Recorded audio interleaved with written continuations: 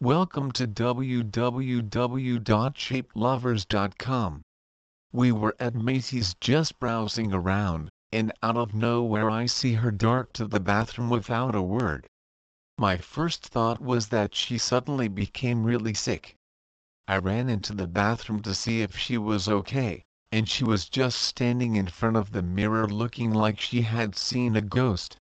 We just stayed in the bathroom for a bit and then ended up leaving right after. After we came home from that horrible experience, she proceeded to make herself feel even worse.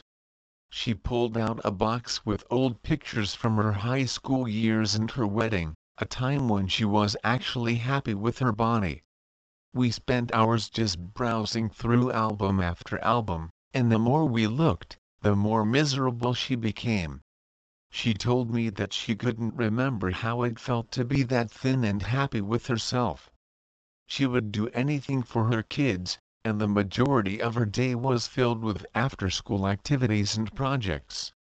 However, she was left with no time for herself, and before she knew it, she had gained over 60 pounds.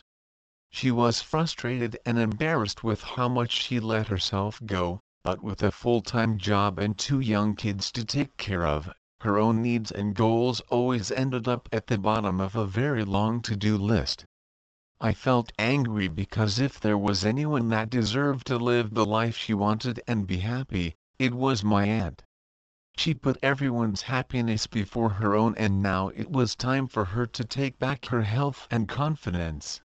At the end of the day, she wasn't happy or comfortable in her own skin, and it was starting to affect her other relationships. Not wanting to go to the beach with the kids, or go shopping, and being constantly scared of running into anyone from the past in public, it was slowly eating away at her. Please visit our site www.shapelovers.com for more information on diet food delivery service.